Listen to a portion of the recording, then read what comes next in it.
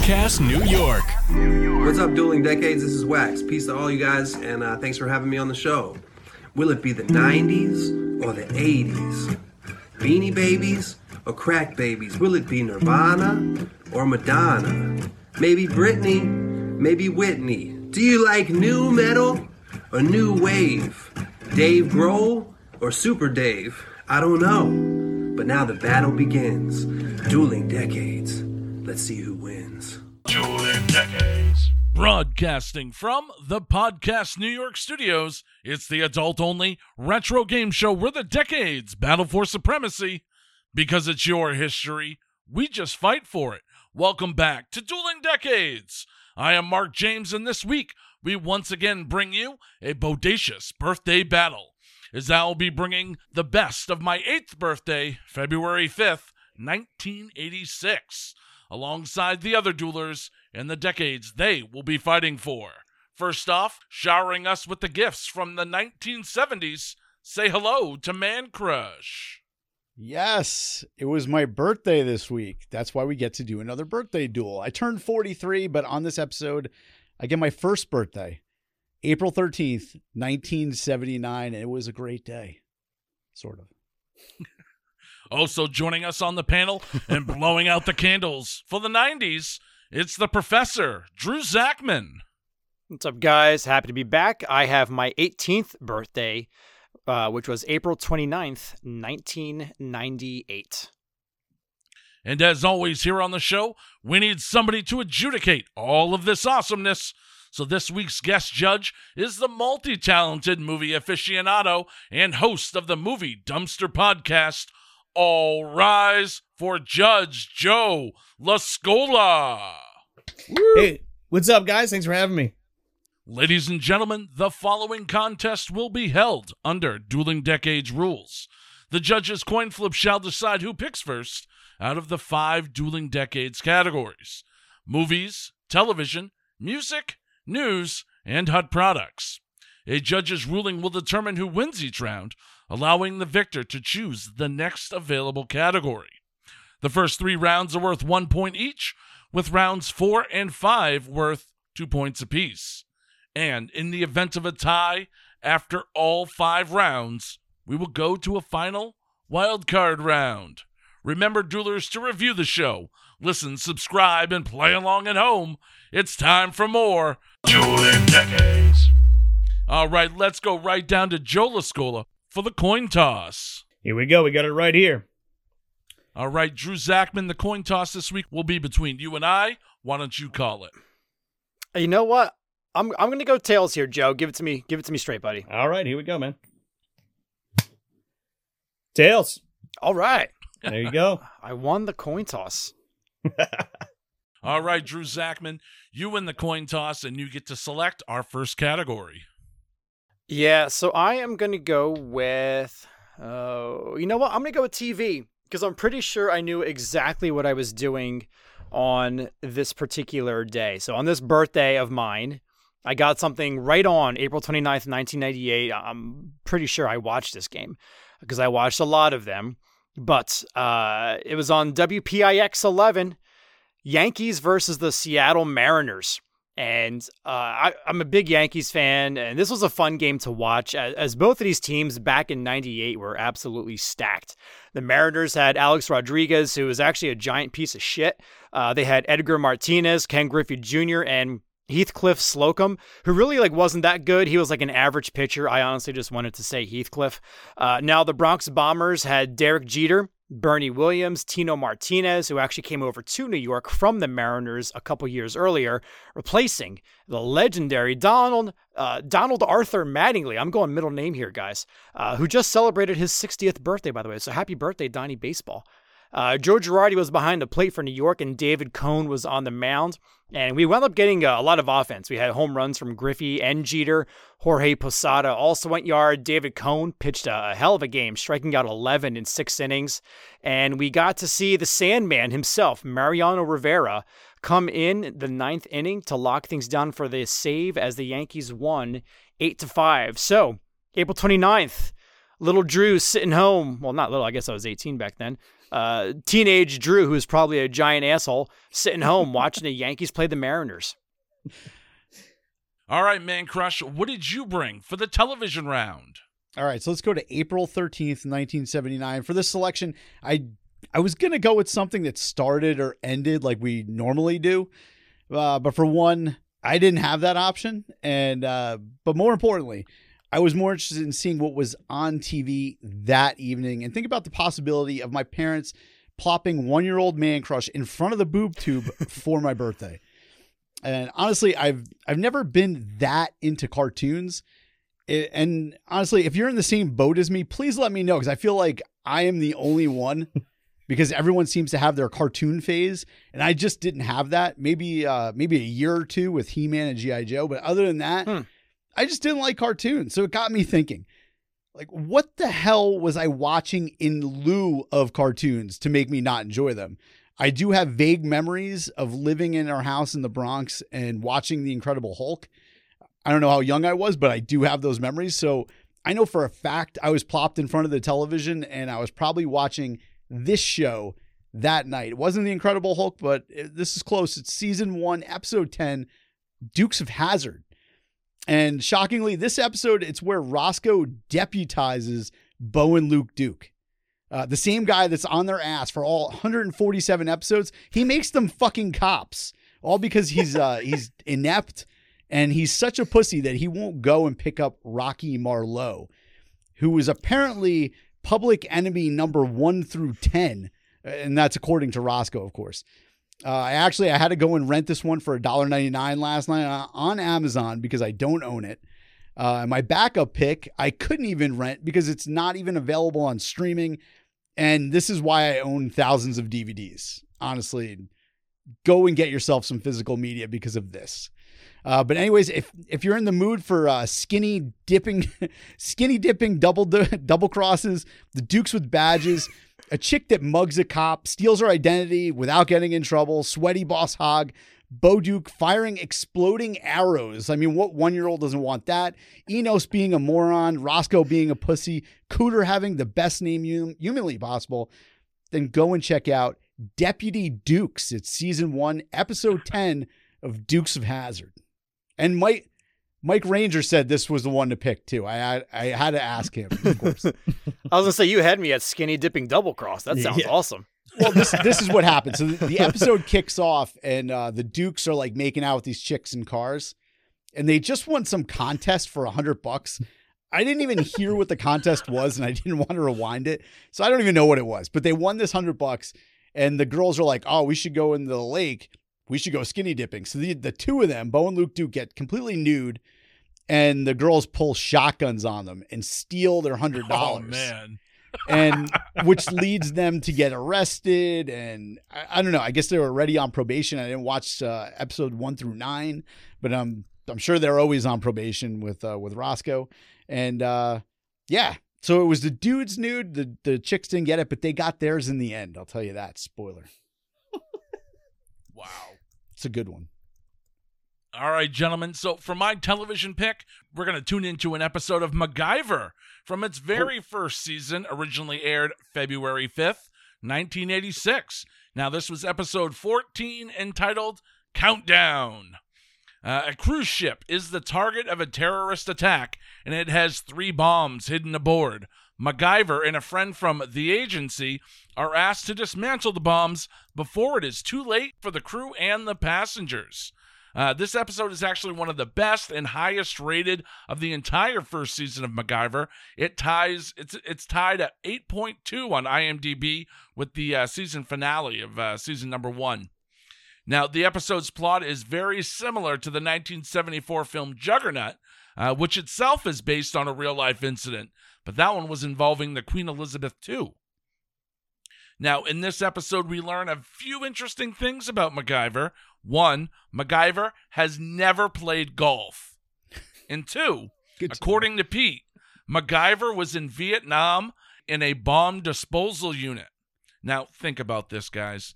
Although he probably wouldn't even have been there for long, America was out of Vietnam by 1973, and that's when MacGyver was a senior in college, according to other episodes.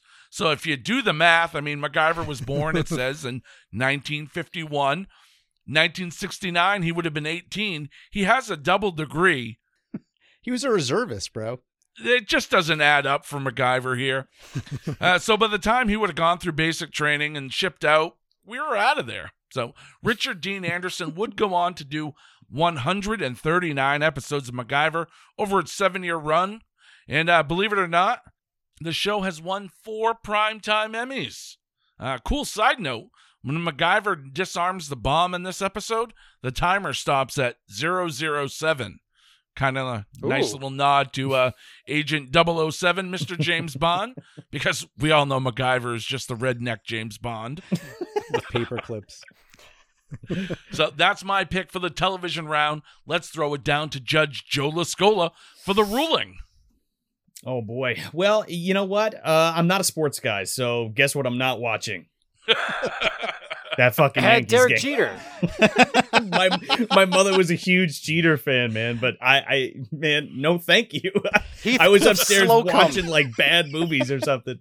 The guy's name was Heathcliff. I'd rather watch the cartoon with the cat.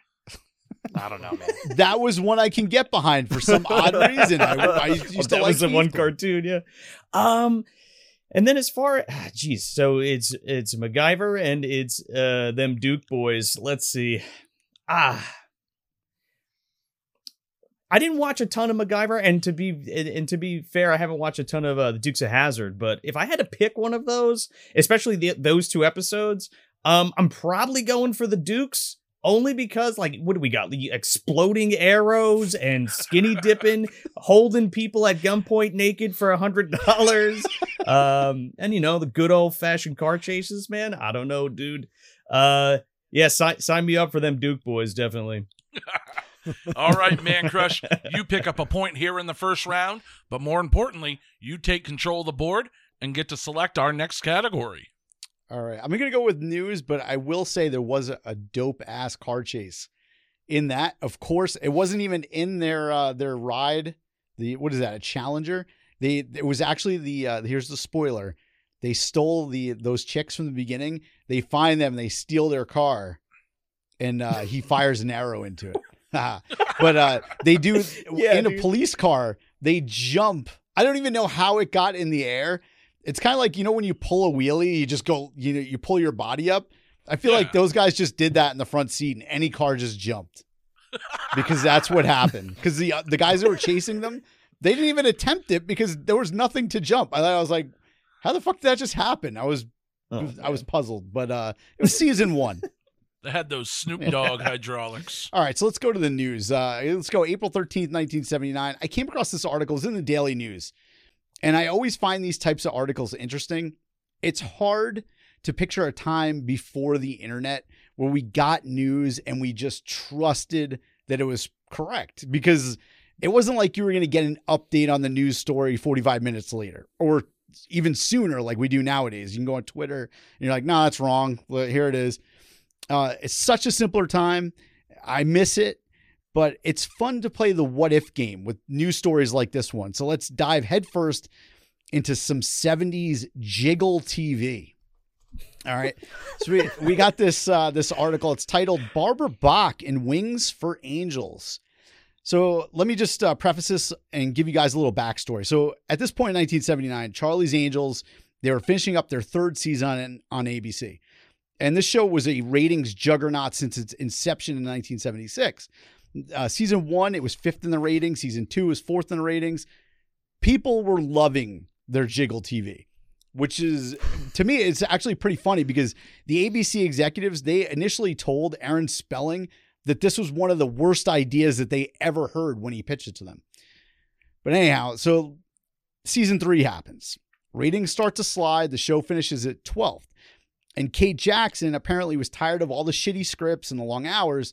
And at the same time, allegedly, Aaron Spelling wanted to get rid of her because her acting sucked. And the only reason she was on the show to begin with was because they needed her like star power for the pilot. Because at the time, Farrah Fawcett and Jackie Smith, they were unknowns. And then Spelling wanted to get rid of Kate Jackson at the end of the 1st season.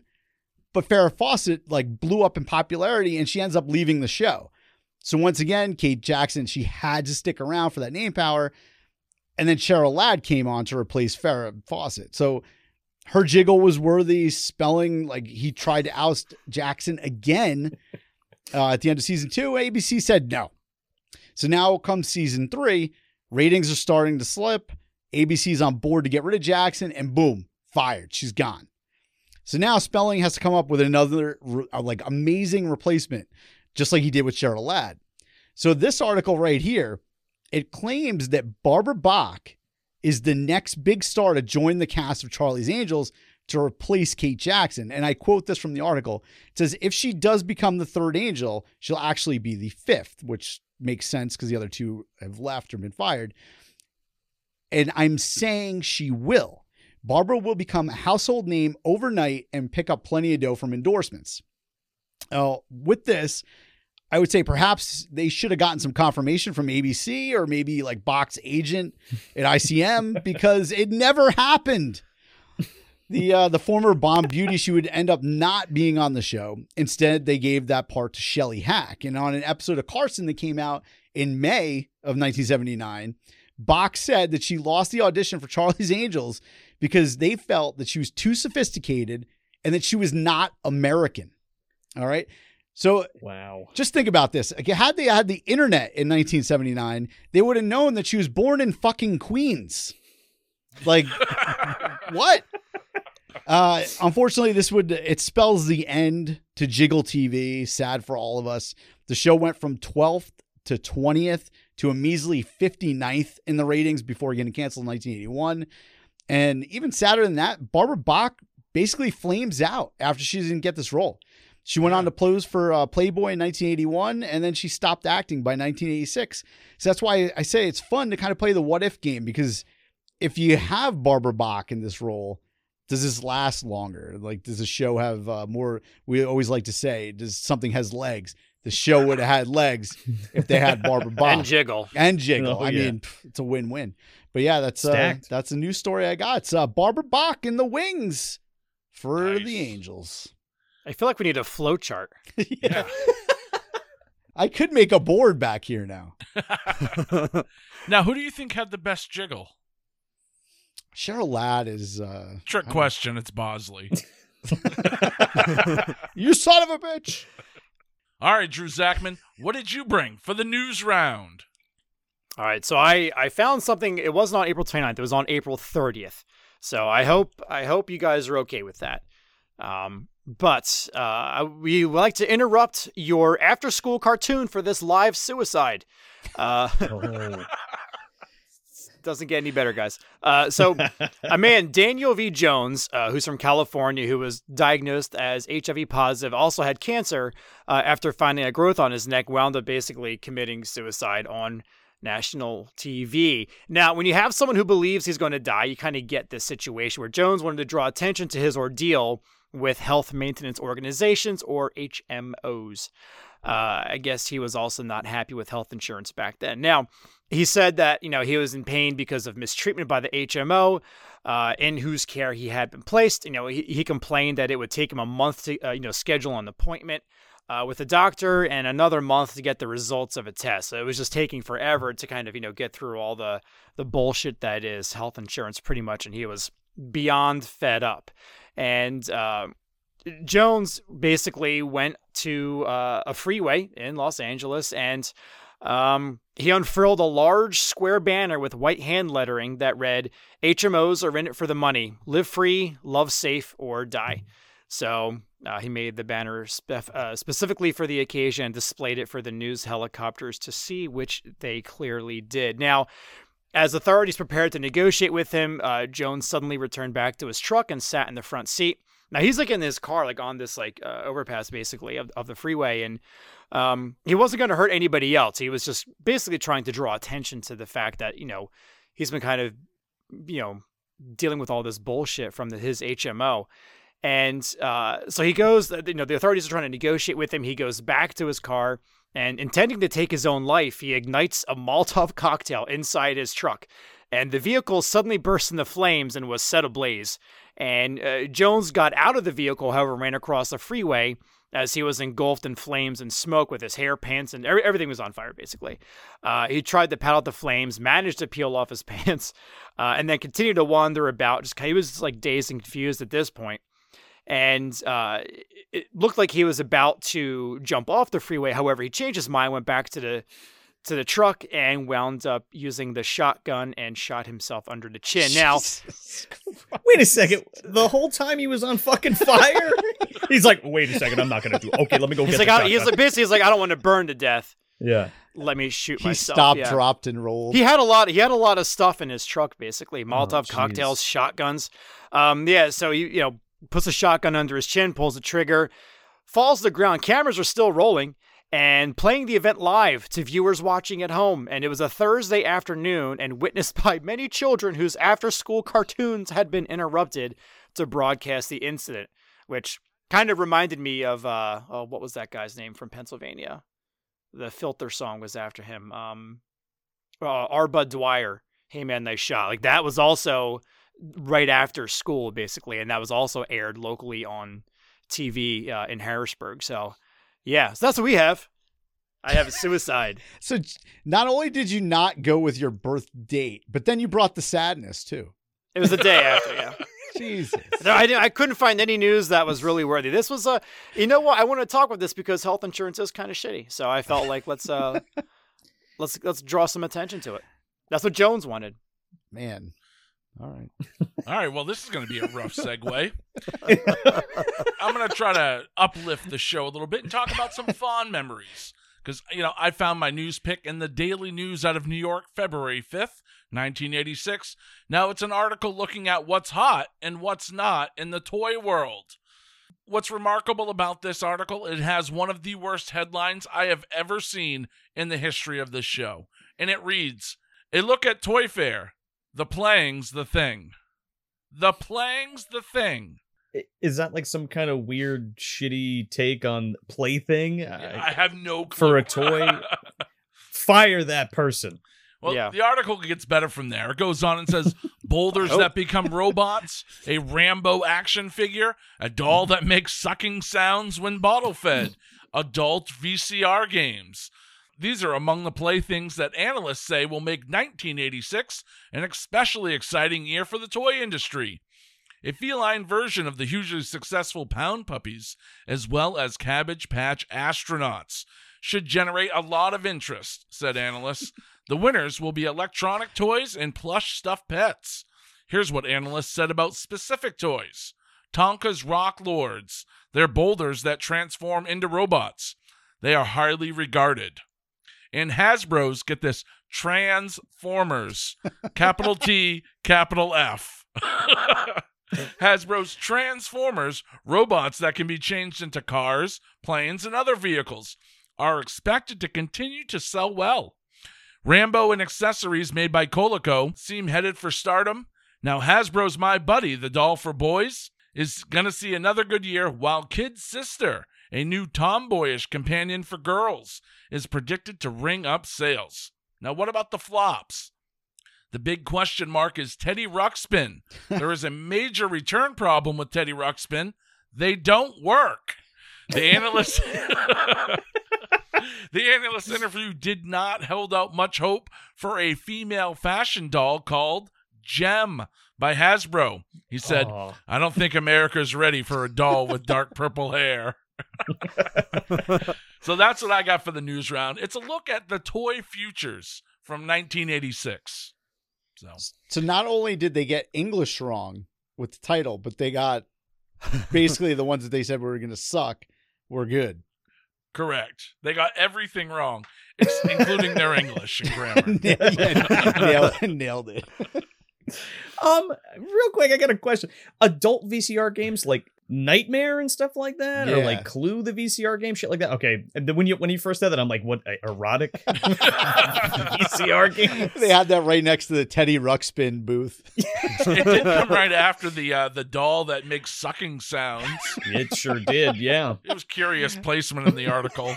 Wait, what was the name of the doll that made sucking sounds? And why would you want a doll that made sucking sounds? Baby Scola, man. You never had that as a kid? I kind of wish I did at this point. Oh, no, I don't want to say that. Strike that from the record. All right, let's go geez. down to Joe Scola from the Movie Dumpster podcast for the ruling on the news round. Oh, jeez. I'm sorry, man, but that while it's a fucking wild story, and the idea of somebody being on fire and still having wits about themselves to be like, oh shit, am I gonna fucking jump? No, I'm not gonna jump. I gotta take my pants off. No, wait a second. I'm gonna go back to the fucking car and shoot myself in the head just to stop this madness. No way. Oh, that's such a bummer, dude. You're interrupting my fucking real Ghostbusters. That's true. Yeah. So let's see. I didn't watch like any Charlie's Angels, but Jiggle TV sounds wonderful. This was in an article from 1979. Like, that's how they put it. I never even heard of Jiggle TV before. Baywatch immediately jumped to my mind. True. And I'm like, is that, I guess that's Jiggle That's like TV, 90s Jiggle like, TV. They brought it back. Yeah. Like super soft core. Slow-mo running from the beach. Yeah, slow-mo boobies bouncing up and down. Oh, whatever. Yeah, as appealing as that sounds, and that her I forgot her name already. Barbara Bach. Barbara Bach, she got the shit end of the stick, man. Unfortunately, I hope she's doing okay now. If she's still with us, she is. She's still alive. She's like 76 or something. Yeah, that's a bummer to hear about that. So that's 2 bummers in a row. However, that Toy Fair assessment is pretty fantastic. I love how they were like, oh yeah, Tonka's making boulders that transform into robots, even though we've fucking had Transformers for what, 5 years at that point? Transformers. The capital F. I got you, yeah. Yeah, man, and I had Teddy Ruxpin as a kid, and I also had the Coleco Alf, which is like sitting right next to me over here that talked to you with the tapes. So I, that's a big part of my childhood, and yeah, got to give it to you, man. The Toy Fair news wins. How is it possible that they said that Teddy Ruxpin didn't work? I've seen Teddy Ruxpin play with like heavy metal inside of him, and he would still open his mouth. Like, when did it not work? Apparently in 1986. Maybe it was just the one they had at the booth didn't work. Yeah, I don't know. They were still working the bugs out, right? I guess. I'm Teddy Ruxpin. Take me home with you. I'll kill you. Oh, and that My Buddy doll, man. Oh, terrifying. Yeah, it was. That is terrifying. Child's Play comes out this a year later. Yeah. That's probably why. Why? Yeah, man. Oh, yeah. It's because of that article, The Playing Time. Playing things. Sometimes. Words. Yeah. All right, guys. Well, I pick up a point in that round, and I get to select our next category for our final 1-point round. Let's go over to the music round. For my music selection, we're heading back to Paisley Park for the release of a song that started out originally as just an acoustic demo, originally intended for the band Maserati, which was formed by Prince bass player Brown Mark, and they're actually signed to Prince's Paisley Park label. So they went to Prince. They wanted a song for their new album. So Prince wrote this song up just as a quick acoustic demo for him. Nothing major. Maserati got a hold of it along with producer David Z. They reworked the song, gave it an irresistible funk groove. Prince heard it and said, yep, nope, taking this back for myself. And on February 5th, 1986, my 8th birthday, Prince dropped the mega hit, Kiss. Warner Brothers did not want to release the song as a single, but Prince would prove them all wrong, as Kiss would go on to be the 3rd #1 single following When Doves Cry and Let's Go Crazy. Now, interestingly enough, on the week that Kiss hit #1 on the Billboard 100 chart, the #2 song was also a song written by Prince. That was the Bangles' Manic Monday. Kiss also helped give the Purple One some gold. He won an award for Best R&B Vocal Performance by a Duo or Group and was nominated for Best R&B Song at the 29th Annual Grammy Awards. but not everybody liked this song. So let's head over to our good friends at newspapers.com for a write-up on the record section by writer Bill Novak from the Sheboygan Press. Prince sounds more like a eunuch than a pop idol on this 12-inch single. His falsetto is grating to the ear, but since this is Prince, look for good sales and airplay. So that's Kiss by Prince, February 5th, 1986. Just a huge hit for the Purple One, man. All right, let's toss it over to Man Crush. What did you bring for the music round? All right, so again, April 13th, 1979, and would you look at that? Just like Mark, I have a single that was released on my first birthday, and obviously I know of this song. I've heard this song. I knew it was big, but I never actually thought much about it until I started diving into this one. And let me tell you, I have some questions about this content. It's pretty racy. There's some pretty racy stuff here. First, let's get into some figures on this one. The song came out. It was the artist's 7th studio album that this single came off of. And for the most part, those were basically all disco albums until she released this Bad Girls album, which was infused with rock. The album itself was massive. It went number 1 on the Billboard 200. It became 2 times platinum. And I mentioned that because this song alone was certified 2 times platinum. I guess everybody obviously had this on 45. For 3 weeks, this track hit number 1 on the Billboard Hot 100 and basically every chart that meant anything in 1979. And that track, it won the very first Grammy Award for Best Female Rock Performance, which is kind of weird because I just described to you that it was a disco, like all of our other albums were disco. But we've seen that before with the Grammys. They just kind of say, fuck it. And Jethro Tull. Yeah. What is that? Metal? Fucking here's an award for you. So obviously this is a dynamo track right here, but let's get into these lyrics. It's basically just these 3 verses on repeat. And you guys tell me if this song is not about jizz. Okay. I'm certain as a 43-year-old man, I was listening to this in my car. I was at a stoplight and I was almost embarrassed because I was like, this woman's just talking about jizz right now. So it says, sitting here eating my heart out, waiting for some lover to call. Dialed about 1,000 numbers lately, almost rang the phone off the wall. And then she gets into the chorus. Looking for some hot stuff, baby, this evening. And note there, she's not looking for a hot stuff. She's looking for some hot stuff. I need some hot stuff, baby, tonight. I want some hot stuff, baby, this evening. Gotta have some hot stuff. Gotta have some love tonight. Hot stuff. I need some hot stuff. I want some hot stuff. I need some hot stuff. That's all she says. That's all she says. She's looking for a lover who needs another. Don't want another night on my own. Want to share my love with a warm-blooded lover. Want to bring a wild man back home. I mean, is this song not about cum? She wants that load, that hot load. Yeah. Hot load. By hot, she means I think 98.6 degrees to be specific. I mean, it's straight from the hose, dude. Yeah. I can't think of anything. I mean, as a kid, I probably heard the song and they use it in commercials and it's been in movies and all kinds of shit. Hot Pockets used it for. Yeah, I think so. I don't ever want to eat a Hot Pocket again. Because of you this, shouldn't anyway. Just opens. Like, oh, what is that? Tripping out of that. Comes out. I don't. Come on. It's all hot. I hope it's cheese. Burn my tongue on that. But yeah, it's Donna Summer Hot Stuff was released on my first birthday, and I don't know. There's a lot of innuendo there. Wow. All right, Drew Sure Zachman, what did you bring for the music round? Oh, speaking of hot stuff. Yeah. So anyway, everyone's favorite actor put out an album on April 28th, 1998. I didn't remember seeing anything released on my actual birthday, so I went a day ahead. You probably know him, less from his music, more from his movies. One of the stars from I Now Pronounce You Chuck and Larry, Just Go With It. And he was also a huge star in You Don't Mess With the Zohan. Came out with his 3rd studio album.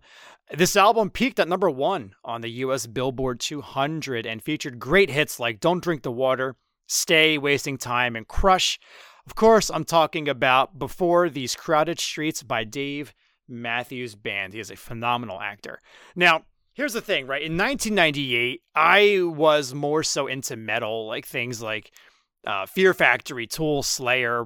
I was probably into new metal by then, Korn. Probably was listening to Limp Bizkit. I was not a perfect teenager. I apologize. But with that being said, I was not necessarily into Dave Matthews Band, but I knew a lot of hot chicks that were. So even though I wasn't into Dave Matthews Band, I still was into Dave Matthews Band, which never actually paid off for me. It's a lose-lose, man. It really is. It really is. I remember I would get these albums as soon as they came out. And Invite I would them also over your what? house. Well, my friends would have parties, so whenever they would have the CDs on, I'd be like, "Oh, I know all these songs. 'Cause I'm a big Dave Matthews fan." They'd be like, "Yeah, whatever. You're a fucking nerd." So it did not work. I also had these giant glasses, so The birth controls. I could have listened to every Dave Matthews album ever in the history of man. I still would not have gotten laid by any of those girls. But anyway, just listen to the music you like, kids. That's the moral in this story. Don't listen to music just because somebody else might like it. Anyway, April 28th, 1998, Dave Matthews Band released Before These Crowded Streets. Did you ever think to offer them some weed? No, I never smoked. Well, you could have just offered it. Be like, oh, where you you can went wrong. smoke this weed and listen to this Dave Matthews album. Hey, you girls want some hot stuff? You should have pulled out the Incubus album, dude. Well, I was also listening to that too. But the Incubus, that was Science was out then. That was a little heavier. That's a great album. A phenomenal album. But everybody loved Dave Matthews. You go to Dave Matthews concert, I mean, it was on. Mm-hmm. For everybody else. Not to sell your pick for you or anything, but that's actually a fantastic album. The version of Halloween on that album, top notch. One of my favorites, man. He makes all those weird fucking noises. All right, let's kick it down to Joe for the ruling on the music round. Yeah, I'm not a Dave Matthews fan at all, dude. Sorry. No, it's not for fucking me at all. Never was. I remember hearing something about Dave Matthews where he has this fetish where he lays under a table and has people shit on top of a glass table over his face. Have you heard about this? I didn't know anybody else had the same fetish as I did. That's so weird.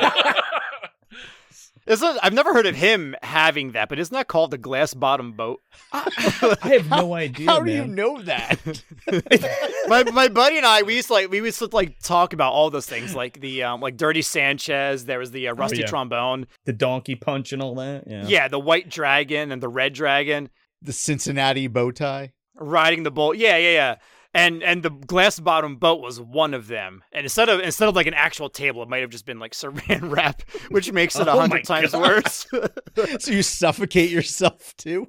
No, you don't cover your face. You just put it over your face so it's clear. He's giving us instructions now to do it. Step one. That is the definition of it. That is the definition of it. Put on your Dave Matthews album. That's the first and foremost. Maybe that's why. Maybe that's the hot stuff she was talking about. Put on two-step. She wanted some hot stuff glass bottom boat. So unfortunately, no Dave Matthews. Fair enough. I'm just not a big fan. Hot stuff. Let me tell you something.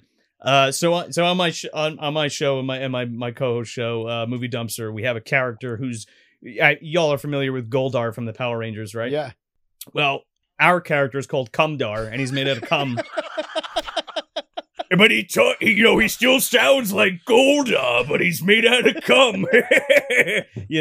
And he's a fiend in the Movie Dumpster universe, the MDU, which is our all our movies that we review kind of interconnect together under that umbrella, and everything is John Hurt's fault, by the way. Go back, listen to Frankenstein Unbound, and get the whole lore dump for the Movie Dumpster universe. But yeah, maybe he would like that song a lot, dropping the hot loads everywhere tonight, because she's got to have it tonight. Dude, she called 1,000 dudes on the phone and couldn't. She's an attractive lady. Why would she have to call that many people? That's a lot of dudes. The stuff. It was dude, seriously, if Donna Summer called you, the first call would be like, yeah, I'm coming. Like Yeah, of course. What? You 1,000? can have, Literally. What? you can have all that hot stuff straight up. However much you want. Transitioning into that, that song actually has nothing to do with the actual hot stuff or semen or any bodily fluids whatsoever. But it reminds me of my mom because she loves like the old disco tracks. Right? Wow. There's a segue. That's the second thing that just popped in my head. So I remember like, I don't know, like singing that in the car with her and stuff. I never thought of it that way. And now you've ruined that memory for me. So thank you. Now you know why your mom liked it so much. And now, Oh my and now I God. can't eat a Hot Pocket again, to whoever brought that up. Thank you very much. And that's why I'm here on this planet on the show from the hot stuff. And it was delivered that night. It sure was. Man, but I have to go with the purple one. Kiss is one of those songs okay, so the guy described it as, his falsetto is just going fucking crazy. That is one of the best parts of that. When he's like, I fucking love that song so much. And then he starts getting like crazy at the end. He's like, sign me up, dude. Sign me up. I mean, what's not to like? He's one of the greatest musicians that has ever lived. And all I want is that kiss. I sure do. He dialed up his inner James Brown for that song. Oh, totally. Yeah, dude. Yeah. It just makes you want to fucking, Yeah, deliver some hot stuff. That's why I should have taken this round, because I think like they're connected in some way. Here, you know what? Here's what you do. You go to the Dave Matthews concert, right? They're all They're all tied together. And then you give the girl a kiss, and then immediately following, the hot she gets stuff. a little hot stuff. Yeah. There you go. This is synchronous. Yeah. How do you say? Somebody say it for me, because I always The screw it. synchronicities? Yeah, on the entire Sting. round. Yeah, just think of the Police album. It's pretty good. Great album. All right, well, I pick up another point heading into our first 2-point round. I take control of the board. All right, gentlemen, let's go over to the movies round. Ooh, early. I've been waiting. All right, my movie pick was released on February 7th, 1986, and this movie earned just over $20 million off a $10 million budget, and was originally going to star Mel Gibson and Harrison Ford. And way before she got her groove back, this film actually marks the debut of Angela Bassett. So let's go to the Sacramento Bee, February 8th, 1986, for an article where the headline reads, FX, a hint of Hitchcock, cops and robbers thriller, just like the old days. Director Robert Mandel's first two films ran into studio executive problems and have been shelved. But his third, titled FX, about a movie special effects whiz who gets dangerously involved with a gangster assassination, is a nifty thriller, fast-moving entertainment. Brian Brown plays the protagonist, Raleigh Tyler, whose visual effects for the movie Vermin from Venus got him banned and deported from his native Australia. There are some first-rate performances by Brown and Diane Venera as his lover, Cliff DeYoung, and Mason Adams as the government agents, veteran Broadway actor Jerry Orbach as well, and particularly Brian Dennehy, doing his best acting in his best role ever. Although, oddly enough, guys, Dennehy doesn't appear in this movie till about 44 minutes in. So He's more into the second one. And then 30 minutes into the movie, we see a poster in the background for Rambo First Blood Part 2. Now, Brian Dennehy, of course, played the hard-nosed cop Leo McCarthy in this movie, FX. Well, he also played the crooked cop Teasel in First Blood, solidifying my theory that McCarthy and Teasel are the same character. Because of everything that happened in First Blood, he had to leave the small town, relocate. He became a cop. It just fits with it. So the writer finishes the article with, "We'll be looking for those other Mandel movies. He's a comer." He wanted that hot stuff, dude. he's a comer. round. He's a comer. I've never heard that. We had a bad headline before. This might be one of the worst quotes ever. He's a comer. I need that on a shirt. So am I. He's a comer. This is a guy about FX. Speaking of coming, Robert Mandel's next film would be one of Mike Ranger's favorites of all time. That's 1987's Big Shots. He would not return for FX2.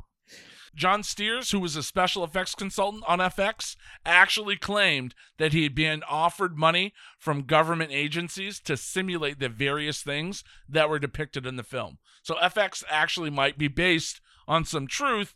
Can't confirm nor deny that. So I give you FX, February 7th, 1986. Wait, did you say that Brian Brown's character, Raleigh, whatever it was, he actually he got deported from his home country because of a movie? He got deported from Australia because of the effects in his movie Vermin from Venus. Wow, not the actor, the character. Yeah, no, I know. I like that part of that movie completely like went over my head because I never caught that. It's a quick passing line in like the beginning. That's wild. I love that movie though. I like the second one too. Yeah, I always kind of like the second one better because of the clown. Yeah, it's got the clown. It's more upbeat and funny, whereas FX is a hard-nosed crime drama. Yep. And the ending is just spectacular. Spoilers, he super glues the gun to the guy's fucking hands and then shoves him out the doors to the cops. It's great. All right, let's toss it over to Man Crush. What do you have for the movies round? All right, so let's go April 13th, 1979 again. I'm picking all of mine on my birthday. I'm not going to the other days. I'm going where I'm supposed to go. But thankfully, I was able to locate a sneak preview on my birthday for a movie that I actually like. This movie right here, it's probably my favorite of the series of 6 in this one. It did have a reboot in 2004, and I normally hate reboots, but I actually enjoyed this reboot. That being said, it doesn't hold a candle to the original, but it's good when most reboots are utter dog shit. But I turned the ripe age of 1 in 1979, so unfortunately, I didn't get to see this in theaters. But I'm sure the old Mahoning drive-in, which I've been saying incorrectly for the entire time we've been recording these podcasts. It's not Mahoning, it's Mahoning. But if they haven't played this one, I will definitely go there when they do. If you're into nostalgia, and I'm sure that you probably are if you're listening to this show, watching an original 35mm cut of a movie is the closest thing to having your own DeLorean to go back in time. And it honestly is. So if you ever have the opportunity to see one of your favorite movies on 35mm, I highly recommend it. I just wanted to drop that in there because Joe was there as well. We got to meet Andre Gower on Friday. It was cold as shit and raining the whole time, but it was still a great time. Got to see Monster Squad up on the big screen, just like I did in 1987. It was worth it. Yeah, absolutely. But anyways, this movie, it brought in $55 million worldwide. So that's around $223 million in 2021. And this was all done on a $500,000 budget, which is insane, especially when you have arguably one of the best practical effects guys ever working on this film. Matter of fact, the budget was so low on this horror flick, they couldn't even afford stuntmen. So that same special effects guy that I just mentioned, he attempted to do his own stunt where he jumps over a guardrail in the facility that they're in. I'm not going to give it away just yet. And he almost broke his neck in the process of doing that. He was supposed to jump off into some like empty boxes, completely missed it. And the director of this one, he didn't even have dailies to review the film. So they would send the film off to New York to process every single day and then wait for them to provide word if it was a good shoot or not. So it's shocking. It is shocking that this movie came out as legendary as it did with all these limitations and the budget limitations and everything else. And in spite of all that, this was the most profitable of the 6 in the series. And I believe that there's a 7th on the way. I think it's coming out this year. Somebody can correct me if I'm wrong after I give this one away if you don't already know it. So if you're in the mood for movies about gray zombies that kind of look like dead Smurfs, looting the Monroeville Mall, potentially X-rated movies minus explicit sex, cameos by the Pagan Motorcycle Club, Fluorescent Blood, Volkswagen Scirocco's, Ken Foray, Tom Savini, and George Romero, then you should probably go and watch Dawn of the Dead, because that sneak peeked on my birthday, April 13th, 1979. And you know what's actually interesting about this thing too? So every day when they shot in the mall, they can only shoot from 10 p.m. to 6 a.m. And it was actually done during Christmas season, which blows my fucking mind. But they would have gone past 6 a.m. every day. However, the mall was playing elevator music that popped on at 6 a.m. and nobody knew how to shut it off. So they had to stop at 6 a.m. I mean, there's all kinds of stories that came out of the making of this about like extras going out to the bar that was like apparently across the street and would get drunk before they even got there. So the zombies walking around looking like zombies, they were just drunk ass motherfuckers that just came from the bar, which is pretty dope. And George Romero saying that he couldn't even direct these people. They would just, there was hundreds of them. He would just be like, just act like zombies. And they did, which is pretty awesome. But that's what my pick is, Dawn of the Dead. Legendary. My all-time favorite horror movie. Oh, it's really? so good. Do you guys know, is there a seventh one coming out this year? I'm actually trying to pull that up now. I thought I have like a list of all the movies coming out, like a nerd, and I thought I saw it on there, but Coming out to my basement since every fucking movie theater is closed. Yeah, it's kind of sad the state of George Romero's films now because he's constrained because of budget limitations. Like Island of the Dead, he got no budget for, and then the remake of Dawn of the Dead got 10 times more budget for a remake than he could get to do a new original film. Like when he wanted to do Land of the Dead and all those. Actually, I liked the remake. I hate most remakes, but that one I actually liked. I think it was the cast. It's totally fine. I think that James Gunn had written that movie. Oh, really? Too. Yeah. It's a good movie. I don't like it as a remake. They could have just changed a few things in the name, and it could have stood on its own. But when you make it in a mall, I mean, it's like a foregone conclusion. This is Dawn of the Dead. I mean, yeah, if they made it like in an office complex, like, all right, it could be something else. It's in a factory, but in a mall, it's got to be Dawn of the Dead. Flea market. Flea market of the dead. Yeah. All the zombies have like 3 teeth. Like, I'm not afraid of you. All right, Drew Zachman, over to you. All right. Now, what if I told you there was a movie that starred Patrick Swayze, Randy Travis, and Meatloaf? I feel like that's something you might be interested in, right? And you probably would. And rightfully, you'd probably lose your shit if you found out about that. Well, on May 1st, 1998, our good friends at Universal Pictures gave us that gift. 89 minutes of nonstop heart-pounding action starring these absolute legends where a trucker who's just been released from jail for vehicular manslaughter for accidentally hitting and killing a motorist and his passenger on the side of the road during a trip in which he experienced a black dog hallucination brought on by exhaustion is manipulated into transporting illegal arms. Guys, it happens more often than you think.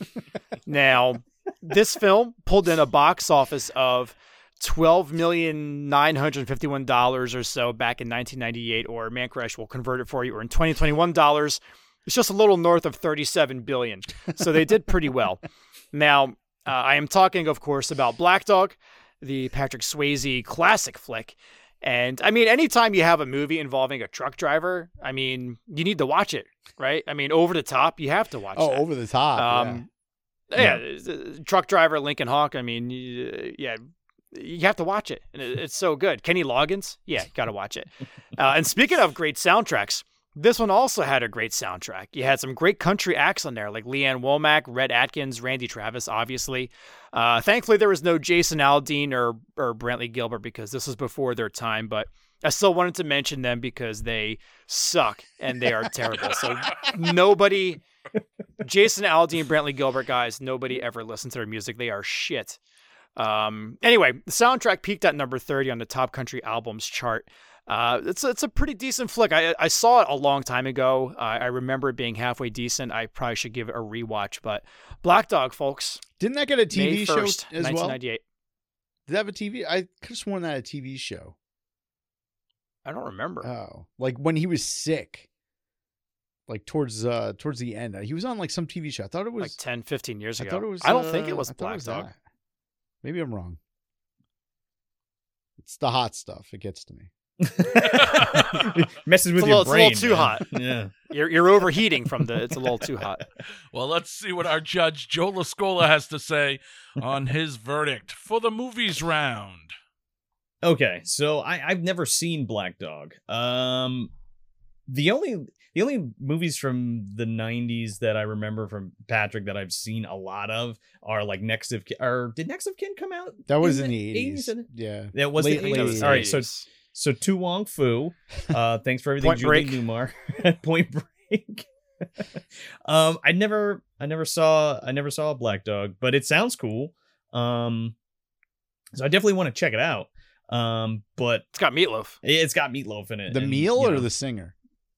Both. Oh, okay.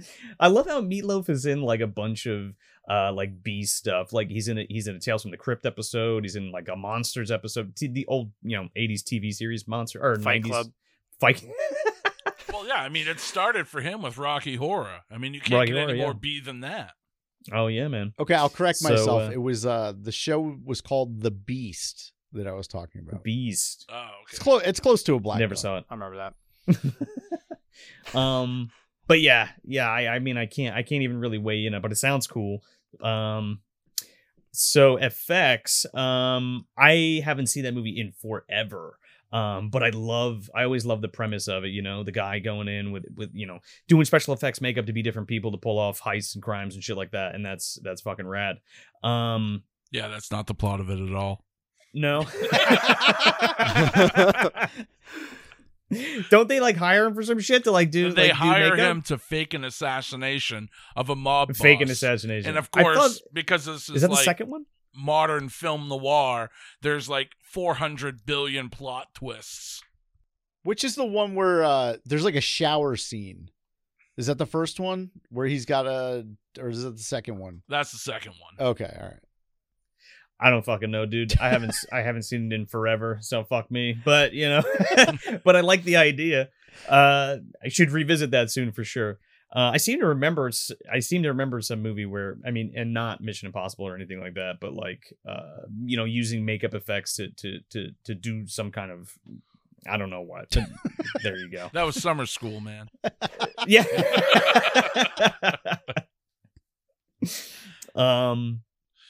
But yeah, Dawn of the Dead, the classic Romero film. Yeah, I mean, you got Savini in there. You got Ken Foree, like you were saying. It's a great fucking flick. It's a classic zombie flick. And it's definitely in the wheelhouse that I've seen a ton of times. And I'm gonna have to go with that one for sure. And I'm a little biased. Only, I obviously, I don't remember fucking effects, and I never saw Black Dog, but I was probably gonna pick the horror movie anyway. You know what I mean? And nobody can blame you with that one. That's just a monster. I mean, man. if you didn't, the guys from the Pagan Motorcycle Club probably would have come to your door because that mall is not far from where you live. So I'm sure they're still representing in that area somewhere. Oh yeah, probably. But Joe, don't worry, man. You'd be all right. You could sneak away while they stop to take their blood pressure. Oh, there you go. Yeah. All right, Man Crush. Oh, man. You picked up 2 points and you jump out to the lead heading into the final round. And of course, that's the Hot Products round. All right. Since it was my birthday and I won the round, we're going to the last round. I'm going to take the opportunity to defer. And I'm going to give this one to you, Drew. You haven't been here in a while. I'm going to let you double down in the last round. I appreciate it, although How did we get to Hot Products in round 5 is what I want to know. That never happens. Somebody's got usually it's somebody's got a banger here. No, wait, what is it? Somebody's got a comer. Somebody's got a comer. Oh boy. All right. So I remember this hot product actually came out on April 28th, so the day before my birthday. But I remember being excited about it because I didn't actually get a chance to see it in the movie theater. So this is actually a VHS release. But I remember when it came out, I was like, I definitely want to get this movie and see it like now, like as soon as it came out. And I went with this pick because, I think I actually did get it maybe like a week or so after it came out. So like a week or so after my birthday, basically. And the movie came out in November of 1997 in the movie theater. I didn't get a chance to see it there. I wanted to, but I just never got around to it. So like I said, as soon as it came out on VHS, wanted to see it. And the reason why, it had, Bruce Willis, it had Richard Gere in there. So, two top-notch actors in there. No gerbil. I but was waiting for that. Yeah, but the film involves, basically it's about the hunt for a paid assassin, and it's a loose remake of the 1973 British-French film, The Day of the Jackal, which was actually based on the 1971 novel of the same name. Now, the movie I'm talking about is The Jackal, and box office-wise, it was okay. It grossed $159 million on a budget of $60 million, so not too shabby, not fantastic, but again, it could have been worse. And again, I remember being like stoked for this movie right around my birthday and wanting to watch it. And when I did, it kind of sucked so much that Roger Ebert of the Chicago Sun-Times called it and I'm quoting here, glum, curiously flat thriller. And he also included the film in his worst of 1997, comparing it to the 1973 film and calling it a retread, cruder, and dumbed down. Now, I decided to go with this pick because I remember wanting, on my birthday, I was like pretty excited to go get this on VHS because it just came out. So that's why I went with this pick. It pretty much sucked, but I'm going with this because it, had some significance to my actual 18th birthday. So that's what I'm going with. The Jackal, starring Bruce Willis and Richard Gere. And Jack Black got his arms blown off. Yeah, that's the only memorable part of that entire film, man. Not great. So that's what I have. Wow. All right, guys. It's a good one.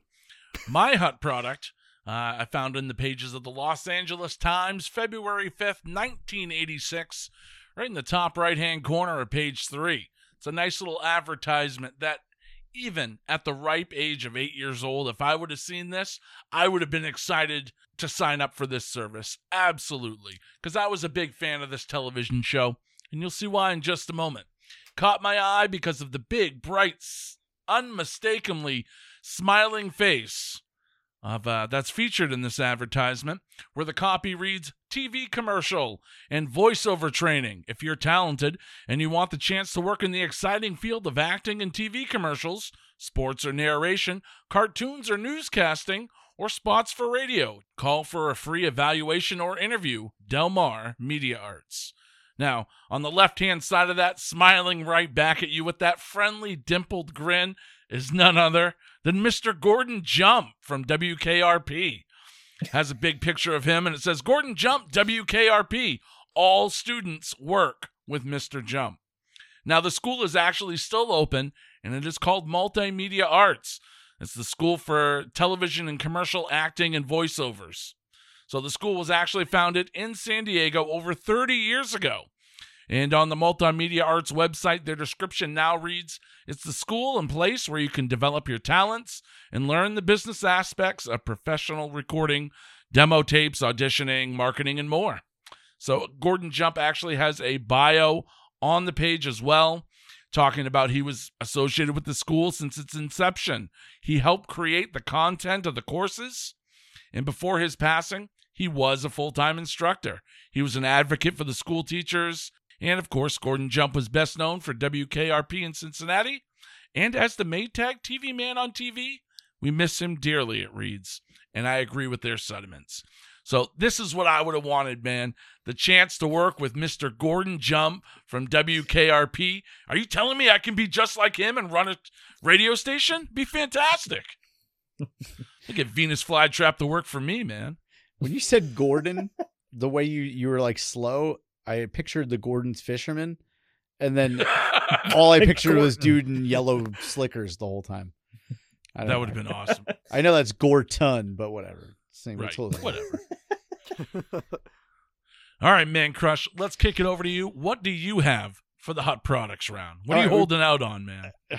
Well, we probably should have prefaced this whole round with this. If this is your first birthday battle on Dueling Decades, things are slightly different than they are with a regular episode. Instead of the product launching on a particular date like we normally do, instead we have to pick a product that was from an ad that was run on our birthdays. So that's where we're coming from with these. But my particular product, this hot product, was released in 1977, and it was something that I actually owned in the early 80s before we had the Atari 2600. So for me, this is a very cool find because I completely forgot about this game. When I moved out of my parents' house, this is like over 20 years ago, I remember still having this game suction cup to the top of my Atari 2600 dome case. Remember those cases that it had like this see-through plastic top? Well, this game that I'm talking about had suction cups on the bottom. And mine was suction cup right to the top. And I think I mentioned this on the show before, but my mom had donated all of my shit to Goodwill when I moved out. So mostly the toys and the game systems, all that was given away. But yet they kept thousands of fucking baseball cards that now reside in my basement, like 20 feet away from where I'm sitting right now, and they're worth like $13. So thank you to my mom and dad. But this hot product, this was the Coleco Telstar Combat video game system.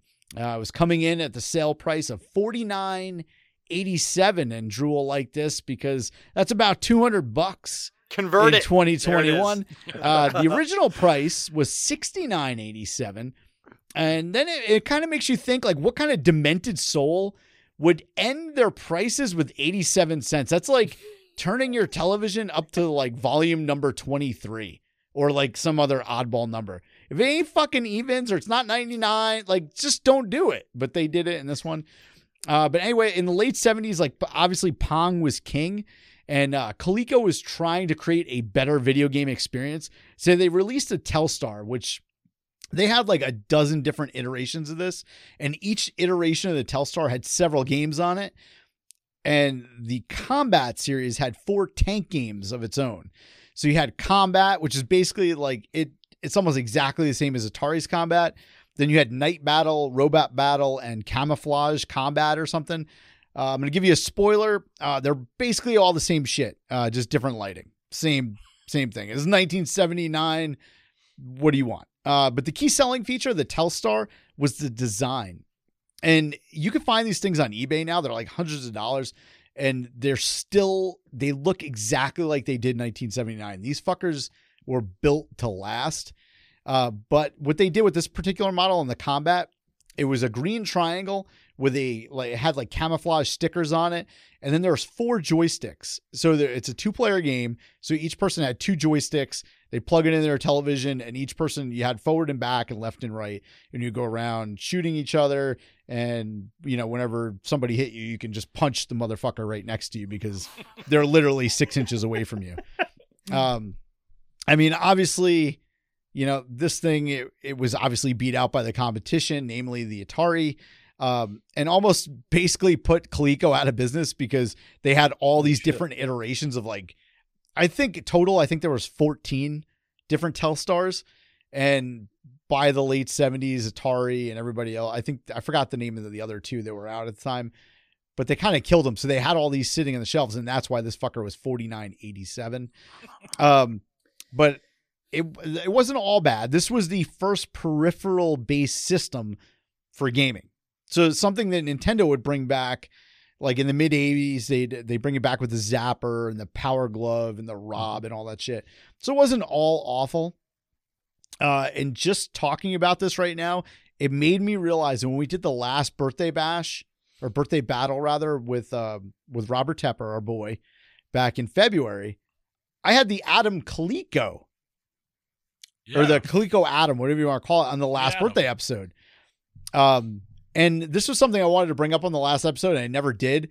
But do you guys know much about Coleco? Because it's one bizarre fucking company. And I think you guys might have mentioned a toy that was made by Coleco. I know Joe talked about Alf. So they began in the 30s, and they made like leather products for shoes, not even shoes, they're just leather products for shoes, like during World War II and all that shit. Then like in the 50s they made leather moccasins, and then in the 60s they made cheap like toy above ground pools, and then they started to branch off into toys in the late 60s, and then in the early 70s they made fucking snowmobiles. What? Like what? How does What kind that of happen? business model is that? Yeah, and then of course they came out with the Telstar in like mid to late 70s, and then somehow they stumbled. Well, they made handhelds after that. Then somehow they stumbled into the fucking Cabbage Patch Kids in the early 80s and made like all this fucking buku bucks. Then they made the Atom computer, and then they made the Alf doll, and then they went fucking bankrupt, and then Hasbro bought them up and tore the shit apart. But it's a fucking wild story if you go back and look at Coleco. Like it's just like wow, like snowmobiles, like huh? But That's insane, yeah, this man. but this is the Telstar Combat. This is what I would have wanted. Probably at 1 year old, I probably would have been gnawing on it instead of playing it. But it's fucking cool. I wish I still had it because I probably would have it in the studio somewhere. But yeah, Telstar Combat made by Coleco, who makes snowmobiles and above ground swimming pools and moccasins. Awesome. All right, well, let's throw it down to Joe Scola for the final ruling on this game. Okay, so my dad actually used to own a video store with his brothers called Video Time in Bricktown. I think it was like in Bricktown, New Jersey, excuse me. It was like one of the first rental stores specifically for video games at the time, like the early 90s. And I never had any of the Atari stuff.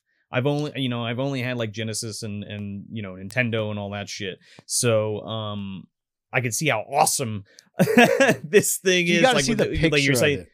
Well, while you're talking, I'll see if I can dig one up. It sounds fucking cool, and you mentioned like ROB and all that stuff, and the periphery, the additions to the console games that kind of interacted with you as you were playing. I thought that was so cool. I remember having like giant pad 2 playing fucking Burger Time on it, on the ground, on the floor. But Can you see that thing? holy shit, dude, it's huge. Yeah. Look how It's like a big console. Tell me you couldn't knock the motherfucker out sitting next to you if you like just like uppercut him and be like, I won. That's really awesome, man. Yeah, I've never played that before, but It's that a looks little awesome. bit more green there. That reminds we me of go. those that Steel Battalion controller. Yeah. You ever see that thing? Dude, and this thing Yeah. was a beast too. It had Yeah. good weight to it. I saw a video on YouTube and the dude pulled it out of the box and plugged it in and his shit still worked. It was like, That is Wow. awesome. Well, if it fell off the back of your snowmobile, it would still work. Yeah. they can make a swimming pool. Well, you put it, you see it connects to the snowmobile so you can fucking drive it.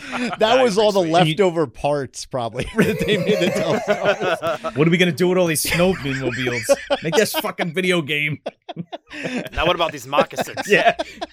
Hey, I got it. We're going to play it. But you have to be in our pool. You got to buy the pool, right? That's part of the package. And you got waterproof moccasins on. So Waterproof moccasins. yeah, you're good. Genius. Makes sense. Genius. Yeah, so and also, Mark, that's such a fucking cool idea. I always loved making voices as a kid and like watching cartoons and like replicating them and just impersonating people and stuff and now I fucking do a podcast. So that's I totally get the allure of that, and that's such a neat thing. So that's really cool too. And then Drew, like, I know that's a big feeling too, that having that VHS come out and you have to wait, right? Because it was still at that time where, you had to wait for the movie to come on cable, or you had to wait for it to drop on physical media. And it just reminded me of the time. Now, I've never seen the fucking Jackal, and I don't plan on watching it. I remember the cover. Yeah. But I remember specifically when Mortal Kombat dropped. And I was thinking about that the other day because we had just done an episode on Movie Dumpster for Mortal Kombat from 1995. I was so fucking psyched when that movie come out, and I remember like getting the VHS and the soundtrack and shit, and it was just a really awesome time in the anticipation of that. So I feel that too. So it's a tough one because I was saying like all these things are part of kind of who I am, like the voice acting kind of thing, and the video games and the movies and the VHS and stuff, obviously. But man, this is a tough one. I think I'm going to go with the voice acting. Oh, and the reason I'm going to go with the voice acting is because that is something that I seriously considered as a career for a little while. And it's still kind of residual. Like I do a bunch of voices on the show and shit, like as a goof, but it's something that I always wanted to like act and shit like that. So you never thought about driving a tank? I've done it. You know what I mean? Like I drove the snowmobile with the fucking the controller. I watched the movie on the tape, but like that's something I always wanted to do and never really pursued. So I think if I had a chance to do it again, if I saw that ad, I'd go do that. So damn, that was a deep cut, man. It wasn't really that funny because I was just enamored with everything you guys were talking about, and it just made me feel all warm and fuzzy inside. No, it's just like usually we that's why I kind of like the ads when we do the birthday episodes, because you have more flexibility to pick things that you come across. And that's a deep cut. That as soon as you said it, I was like, oh fuck. Like he dug a win right there. Like I felt it. I was like, it's like, fuck, the Telstar is not gonna. I was like, let me just bullshit about Coleco and see what happens. It was interesting as fuck though. I gotta tell you. Sometimes you have to bullshit. Gotta go find myself a Coleco pool to go hang out in. Yeah, honestly, it was the absolute first ad I found when researching. And as soon as I saw it, I saw Gordon Jump's face. I'm like, I'm done. That's it. Sign me up, man. Cool, man. I grew up watching WKRP, and I actually went to college for radio broadcasting. So seeing Gordon Jump at a young age and being like, you could be just like me.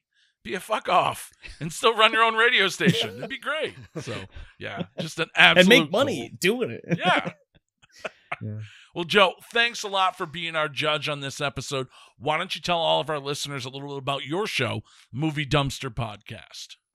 Yeah, totally. Thanks for having me. Me and my two other co-hosts, Sean and Connor, we talk about the good, the bad, and the god awful, man. Everything from horror to sci-fi to action to drama, all that bullshit in between. Bad kids movies that you haven't seen in years. All kinds of good stuff.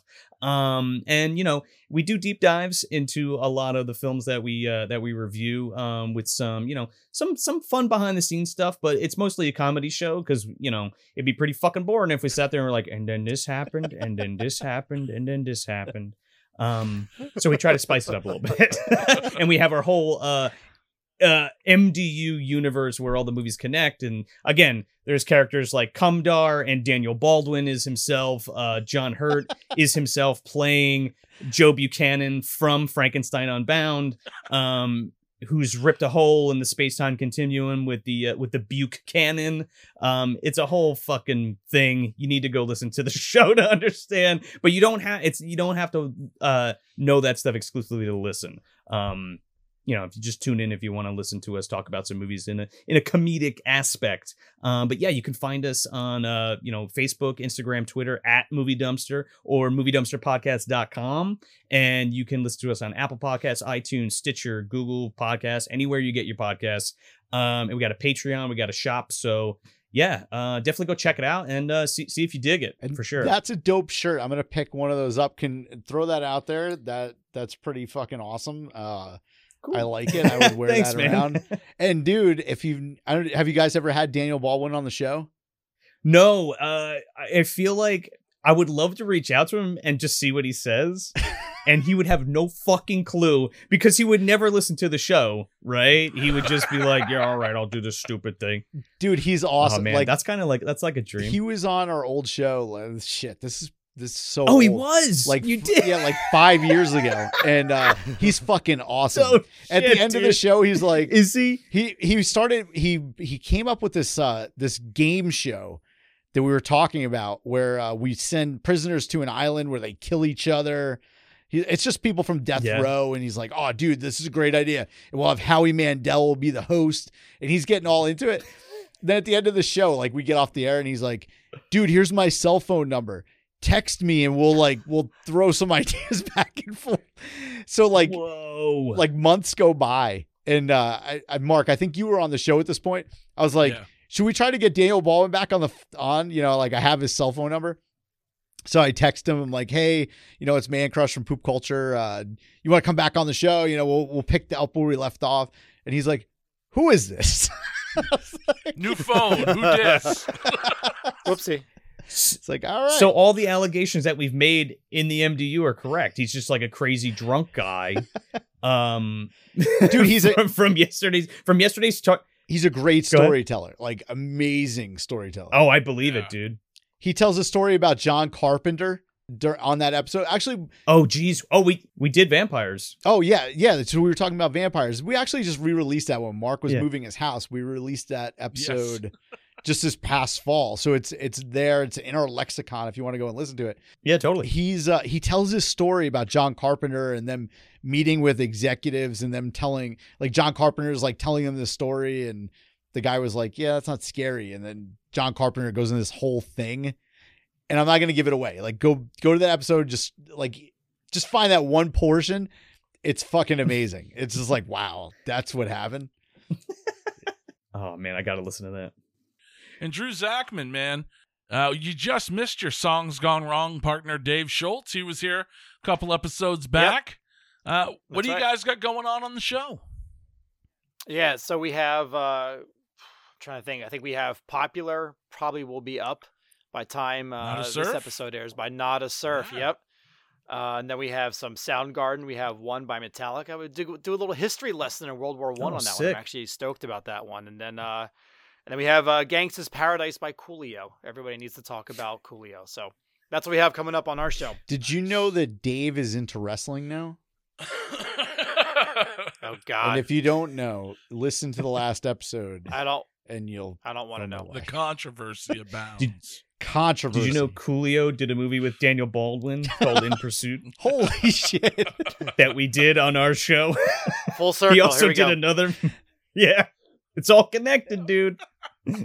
So amazing. It's insane. He plays like a Spanish guy who doesn't want to be Spanish. I believe that. It's fucking weird.